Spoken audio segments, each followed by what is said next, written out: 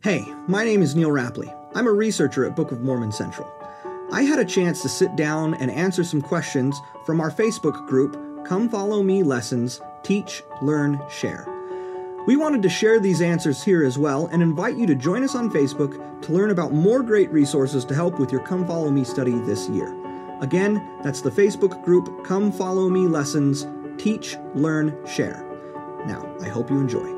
All right, how are you guys all doing this week? I just want to first off start by apologizing that we did not get a video out last week. As we've said kind of every week, we can't guarantee we're going to do this every week because we are busy and we've got a lot to do, and these last couple weeks have been hectic. I also apologize that we didn't get the call for questions out until yesterday, and so there wasn't a lot of time to ask questions about this week's curriculum. But what I'm going to be doing here today is I'm going to actually take some of the questions from last week and the questions from this week, and we're going to bring them together into one video.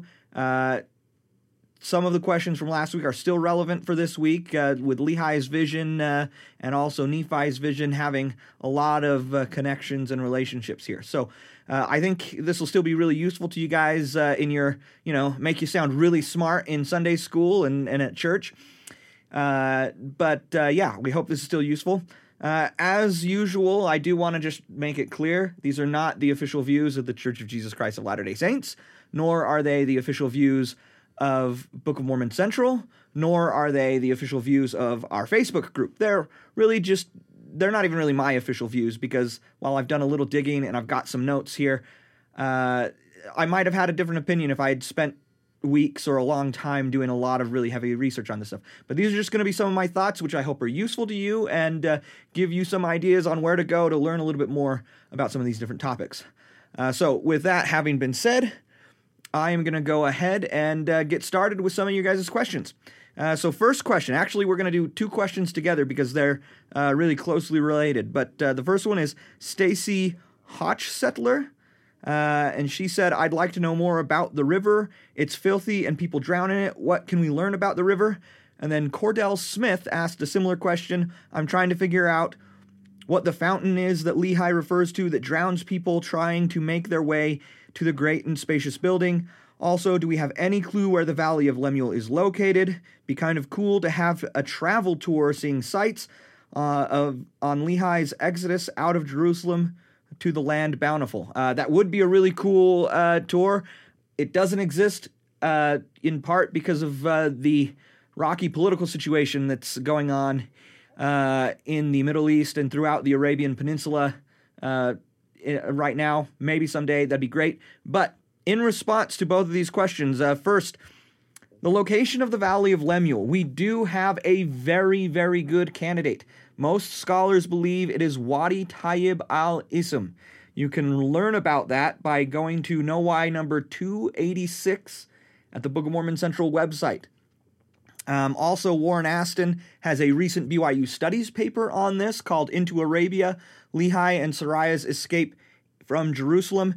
You can find that. You can find that at the BYU Studies website, obviously, but it's also available at the Book of Mormon Central in our archive. So you can learn more about that and why most scholars believe that is the location of the Valley of Lemuel. Now, what's really cool about this is I can actually tie this into the question about the river that both Cordell and Stacy asked here. Because the most likely explanation for this river that Lehi sees, or fountain, or whatever we want to call it, where it's filthy and people drowned, is that this is one of the wadis, like the Valley of Lemuel itself, after the monsoon season, when it's been raining and flooding a lot, and you get these flooding rivers running through these wadis that are full of filthy, dirty water, and they're flooding over. They're torrents. They're quite dangerous to get caught into. You can get swept away. And this is actually really consistent with not only what Lehi says, but how Nephi describes this, because Nephi's the one who notices that it's filthy, right? and he refers to it as a gulf. And normally we don't think of rivers as gulfs, but these wadis where the rivers of filthy water run through during these rainstorms and after the rainstorms, they are these really deep cut chasms and ravines through the mountains of Arabia. And like I said, this is where, Lehi is camping in one of these, Wadi Tayyib al-Ism. And we actually just recently published a blog post at Book of Mormon Central by Warren Aston, highlighting a short 30-second video clip someone took right there in Wadi Tayyib al-Ism, where Lehi is most likely camping shortly after a rainstorm. And you can see the flooding, gushing, dirty water that is running through this very spot where Lehi was probably camping. And that gives you a really kind of an idea of the visual and the imagery of this filthy water, this river of filthy water running through a deep and terrible gulf that Lehi sees in his dream. And so you can check that out. The name of the blog post is What Did the River of Filthy Water and the River of Laman Look Like? And again, that's at Book of Mormon Central. And we also have a Noai on this question as well. It's Noai number 14, called What Was the Great and Terrible Gulf in Lehi's Dream? And so you can look both of those up on Book of Mormon Central if you want to learn more. The next question is from Christian Eugene Salazar, and they ask, why is there the odd reference to gathering seeds of every kind before Lehi talks about his vision? So this is a good question, and I'm actually glad that you noticed that this reference is kind of out of place. It feels out of place, at least. I don't think it really is, but it feels out of place. I have actually gone through the text of 1 Nephi before, stripped away the chapter breaks, stripped away the verses, stripped away the punctuation and everything, and tried to read it through and figure out how I would break things down. And this is one of the hardest verses to decide where to place it. The reason is because verse 22 of chapter 7 is very clearly the conclusion of the Ishmael story. But verse 2 of chapter 8 is very clearly the beginning of the story of Lehi's dream. And this verse, chapter 8, verse 1, doesn't really seem to fit in either story. It's just kind of hanging out there all by itself, and it's a little awkward, and you don't know what to do with it if you're trying to reformat the text and things like that. But I think it's actually quite crucial here. One thing that some people have suggested is that it's marking the passage of time. These are people who are part of an agricultural society. The harvest season, and when you gather and collect seeds and things like that, that's generally how you know another year has passed. So Nephi may have been indicating that they've been in the Valley of Lemuel a while. A season has passed, a year has passed, and they've had to harvest. They've gathered seeds, right? But his choice to place it here is pretty significant. Ever since Lehi read the brass plates, and this goes back to the end of chapter 5, he has been really preoccupied with his seed, his posterity.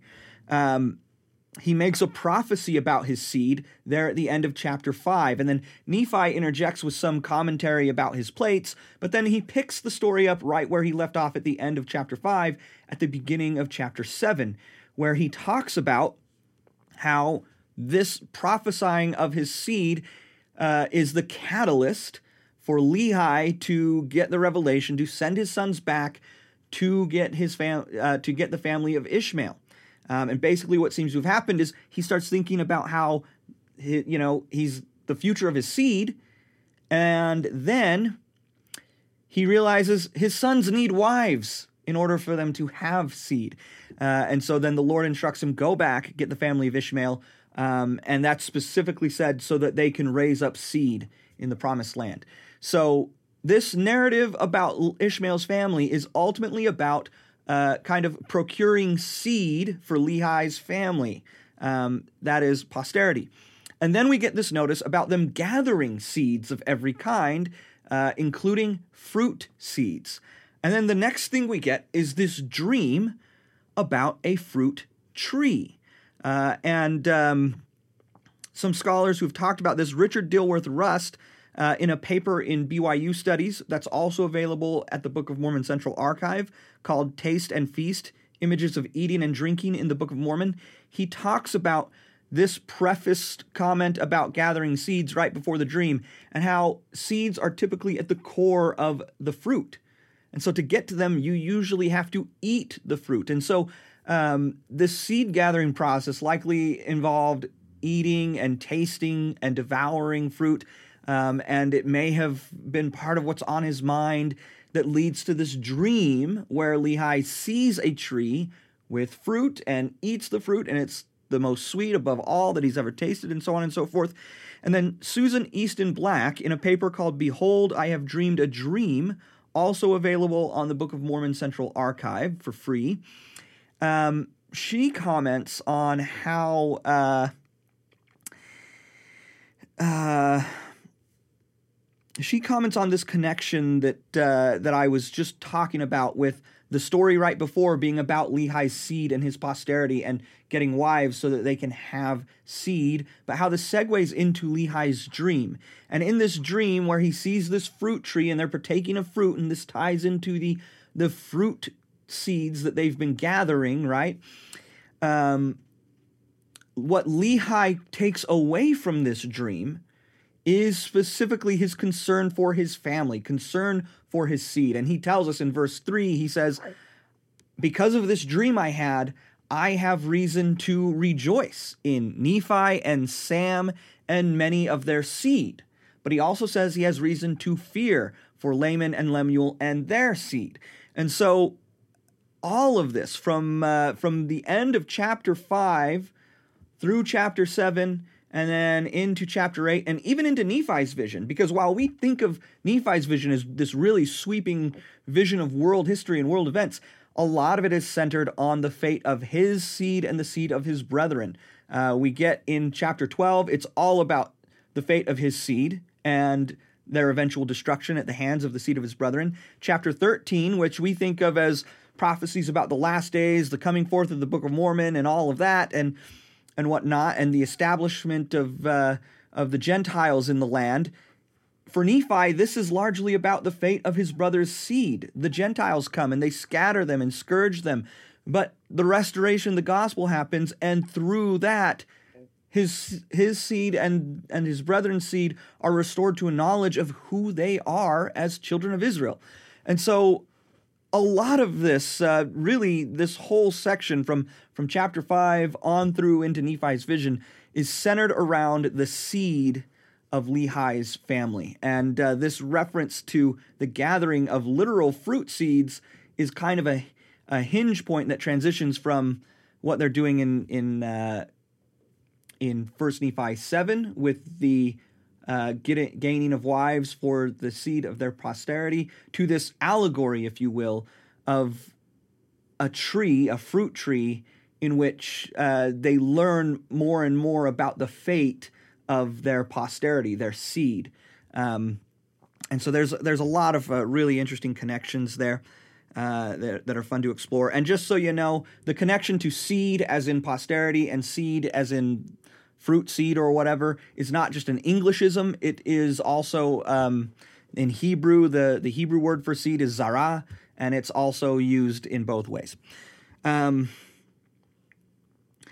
right, Michael Christensen asked, building off he asked about how religious were Laman and Lemuel, and do we have evidence that they were committed Jews, or contrawise, were they completely disinterested in spiritual matters? This is something I believe I actually talked about in the previous video, and we've talked about in the Facebook group, as he alludes to there. But yes, we do have reason to think they're actually faithful Jews, but they're ideologically different from Lehi and his family. And you can actually, I wrote a paper about this that I obviously quite like, but other people have told me they like it a lot as well. It can be found at the Interpreter Foundation website. It's also available in the Book of Mormon Central Archive. It's called The Deuteronomistic Reforms, and I'm blanking on the title, and I forgot to write it down here, but It's about the Deuteronomistic reforms and the family dynamics in Lehi's family. Basically, I think that Laman and Lemuel bought into the reformers' form of Israelite religion, whereas Lehi and Nephi are kind of more old school religion. But they were, in fact, by the definitions in which they accepted and believed, Laman and Lemuel were, they considered themselves devout Jews. And in fact, a lot of the times when Nephi says they're trying to kill him and his father, it's probably because they believed that Lehi and Nephi were prophesying falsely. And so, that's a capital offense in Israel. If you prophesy falsely, you deserve to die, according to Mosaic law. All right, next we have a series of questions that came from Matthew Watkins. First question he asks is, are there any Old Testament era tie-ins to Lehi's vision that are not as familiar to us today that may give added meaning that would have been evident at the time? And the answer is yes. Tons of them, lots of them, way more than I could possibly go through right now. I did have a blog post on this that I shared in the group last week that went through 5 examples. Excuse me. There's way more than that. If you go to several of our Know Whys, talk about some examples, and probably the fastest way to find all of them would be to go to the Book of Mormon Central website and look up under the Teach tab, go to Come Follow Me, and then go through the lesson guides on both 1 Nephi 8 through 10 and 1 Nephi 11 through 15, because some are, they're going to be under both of those. Those lessons are also going to have several academic papers that you can look up that are linked directly there, and they'll go into more depth on a lot of those kinds of things. One example, though, one of my favorite examples is with the Tree of Life and its symbolism, which was actually associated throughout much of the ancient Near East with a goddess figure, and she represented the mother of the gods, or the mother of the sons of God. In Israel, this is a figure named Asherah, while Canaanites often, this was more of a sexual symbol. This was more of a nursing motherly figure in Israel. Very similar to our Mother in Heaven in Latter-day Saint theology.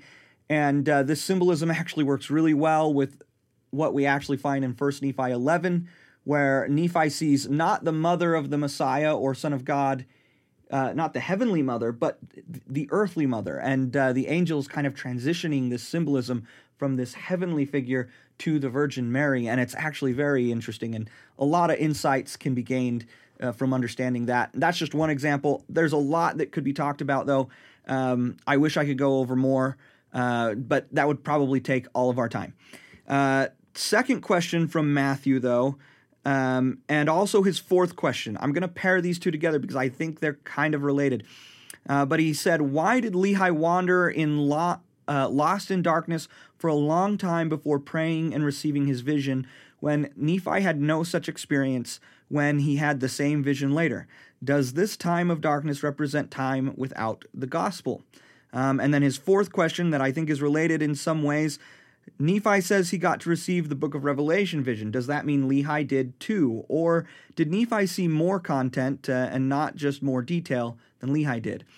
And the reason I see these as related is because they're both asking about differences between Lehi's experience and Nephi's experience. And I do think it's important to recognize and kind of highlight that I don't think they're the same experience. Nephi didn't just have the same vision that Lehi did. They're separate kinds of experiences, and Lehi, when he had his dream, he sees things unfolding before his eyes, and he's a participant in what's going on. He sees the tree, and he partakes of the fruit. He beckons to others to come to the tree, and he's kind of participating in everything that unfolds. Nephi does not have that kind of experience. Nephi goes to ask not only not only does he want to see the things his father saw, but he wants to understand the meaning. And so instead of being a participant in what's going on, Nephi has this vision where he is kind of a bystander who's onlooking and watching it unfold, and has a guide explaining what it all means, and then transporting him to different times and places and visions that help explain the meaning of all of this. And so they're not really the same experience. And so there are differences, and those differences, getting back to these specific differences with like the Book of Revelation vision, Nephi's experience is different. And I don't think Lehi, had an apocalyptic vision like that of the Book of Revelation or anything. He doesn't seem to have had that in connection with his dream. Now, what is interesting is Nephi's vision isn't just about Lehi's dream. It ties in stuff from Lehi's teachings in 1 Nephi 10, and even ties back to things he's talking about in 1 Nephi 1 and the vision he has there. And so when Nephi says he wants to see the things his father saw and understand their meaning, I think he is referring to more than just Lehi's dream, even though that tends to be our focus when we compare the two. But with regard to Lehi wandering in the darkness, we actually have a recent Noai that talks about this. It's Noai number 544, titled, "Why Did Lehi and Jeremiah Find Themselves in a Dark and Dreary Wilderness?" And I would just encourage you to go check that out and read that if you want to explore that topic a little more. All right, and then the last question, and it was his number 3, but the last question from Matthew Watkins: Lehi doesn't mention the rod or the mist of darkness until after he's partaken of the fruit. Does that mean that his journey in life is somehow different than the rest of us? Is that because he is a prophet, or just that his mind was caught up in other things, or Nephi was just condensing things to avoid repeating himself later when he recounts his own experience with that vision? I don't know. I don't personally read a lot into that, and the reason is because when I have dreams, kind of weird things happen sometimes, and things appear out of nowhere, and it doesn't make a lot of sense. And that's kind of how I've always just kind of interpreted the account in 1 Nephi 8, is Lehi is in a dark and dreary waste, and then he wanders for a while, and then there's a tree. And he goes to the tree and he takes it. And then other things are unfolding before his eyes. Suddenly there's a rod of iron. Suddenly there's a mist of darkness. This is kind of how dreams work, and that's just kind of how I interpreted it. I've never put a lot of meaning into why his experience was different than others and what have you. That doesn't mean we can't find some meaning in it, but it's not something that I've ever given much thought to. Janine Glenn asks, were dreams considered a reliable form of prophecy at this point in time? Yes. Throughout the biblical world, we have examples in the Bible itself with Joseph of Egypt, for instance, having dreams that prophetically predict his role in leading the family and saving the family and things like that. But throughout the ancient Near East and the biblical world, we've got a lot of evidence that dreams were understood as a means of revelation or omens or fortune-telling and prophecy and things like that. And actually, there's a really, really good paper by Dana M. Pike. He's in the BYU Ancient Scripture Department. His paper is called Lehi Dreamed a Dream, the Report of Lehi's Dream in its Biblical Context. You can find that on the Religious Studies Center website at BYU. That's rsc.byu.edu. And in his paper, he talks about the broader context of not just biblical stories about dreams, but goes through all kinds of ancient Near Eastern evidence and the background context of that and how they understood dreams. And it's kind of fun. They've found like dream books in various ancient Near Eastern cultures, Egyptian and Mesopotamian and what have you, where basically they tell you this: if you dream about such and such a thing, that means this. And if you dream about such and such a thing, that means this. And they had these means of trying to interpret what's going on in them and what it prophetically predicted and meant to dream about certain things. So yeah, it was considered, at least by some, a reliable means of prophecy. And there's a really fascinating background Dr. Pike goes through all of that and then actually shows how the Book of Mormon reflects that background in really cool, interesting ways. A question from Scott Haymond. Might be too late now. You weren't too late, Scott. We got your question. But I read in 1 Nephi 14 this morning that the Gentiles who accept Christ will be numbered among the house of Israel. I knew that, but how radical was this concept in Nephi's time? Were Gentiles already joining the house of Israel, or was this a completely abhorrent to the Jews? That's a great question. There's a couple of things that I think are important to relate. I haven't found a lot of literature or resources that address this question specifically, or are designed to address this question specifically, but here's a few things I can just point out really quickly. Is first, by the time of Christ, Jews of that time are absolutely accepting converts, formally people converting and joining and becoming Jewish, even though they did not grow up Jewish and were not part of the house of Israel originally.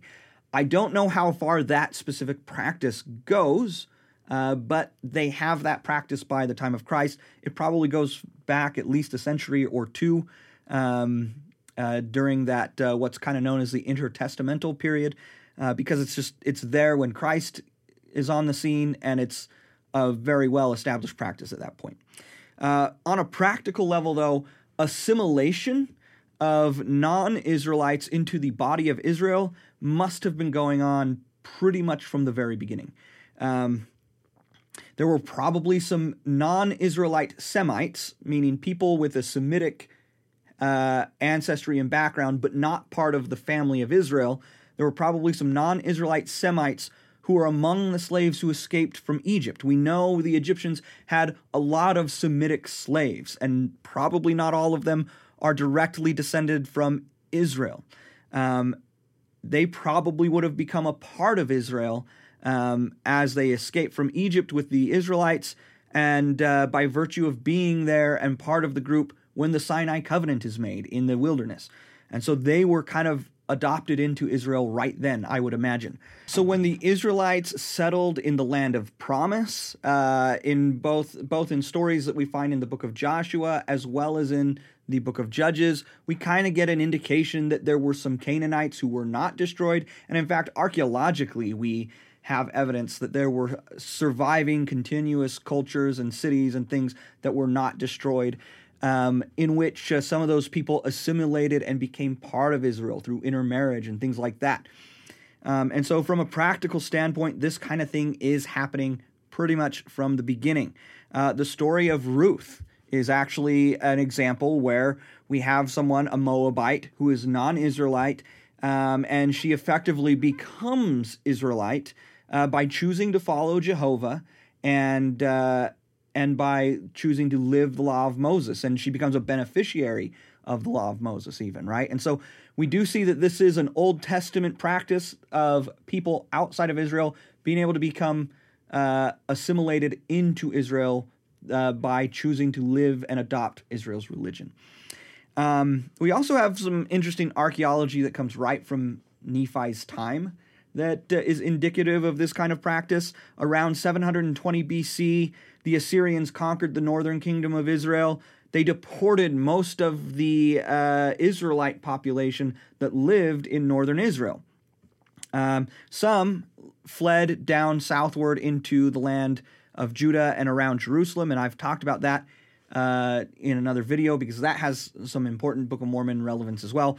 But we won't get into that right now. They deported most of the Israelite population, and they replaced them with populations from other parts of the Assyrian kingdom. And of course, these foreign populations bring in foreign religious practices and beliefs and things like that. Well, according to Mordecai Kagan, in his essay in the Oxford History of the Biblical World, this is what he said. I'm sorry, I'm quoting from a source. I don't do that very often in these videos, but this is so relevant to what you're talking about, I thought I would share it here. And here's what, again, this is Mordecai Kagan. He's a Jewish scholar. He said, toward the end of the 7th century BCE, that's Nephi's time right there, all traces of the non-Israelite forms of worship imported by the foreign settlers seem to have disappeared from Samaria. Assimilating Israelite customs, the foreigners became virtually indistinguishable from the original Israelite population. And by the mid-6th century, the residents of Samaria had developed into a community of faithful who worshiped the God of Israel and who pressed to participate in the rebuilding of the temple alongside Judeans who had returned from Babylon.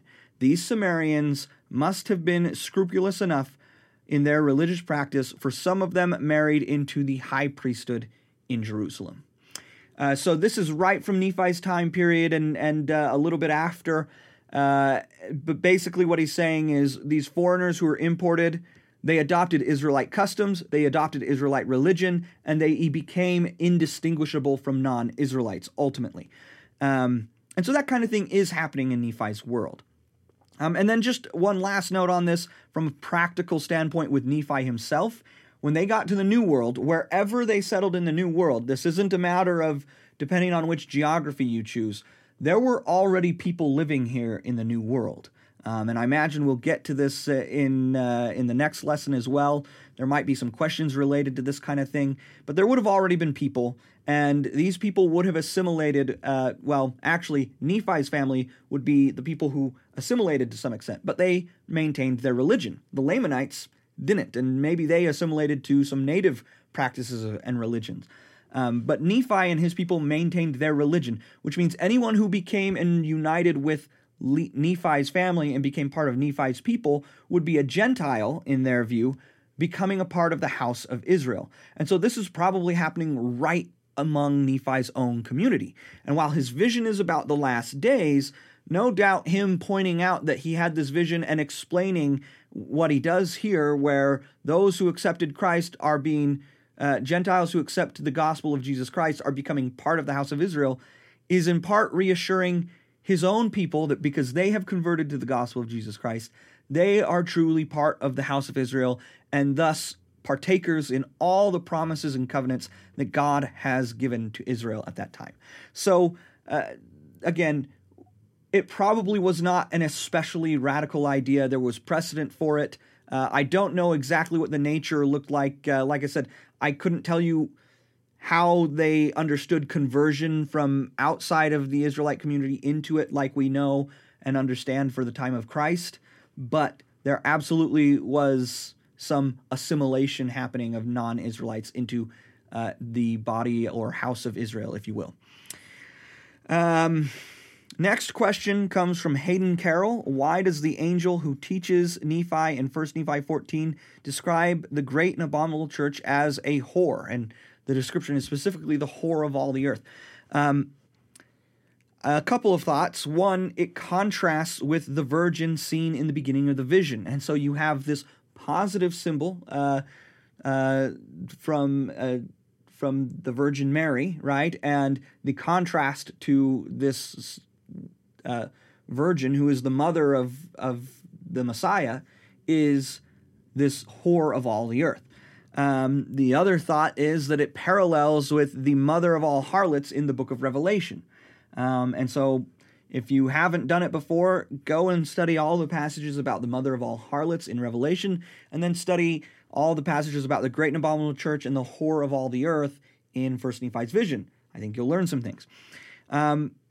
But I guess maybe the most direct and simple answer, though, is that to whore oneself out and things like that, we usually think of it as something sexual, but it's not exclusively something sexual.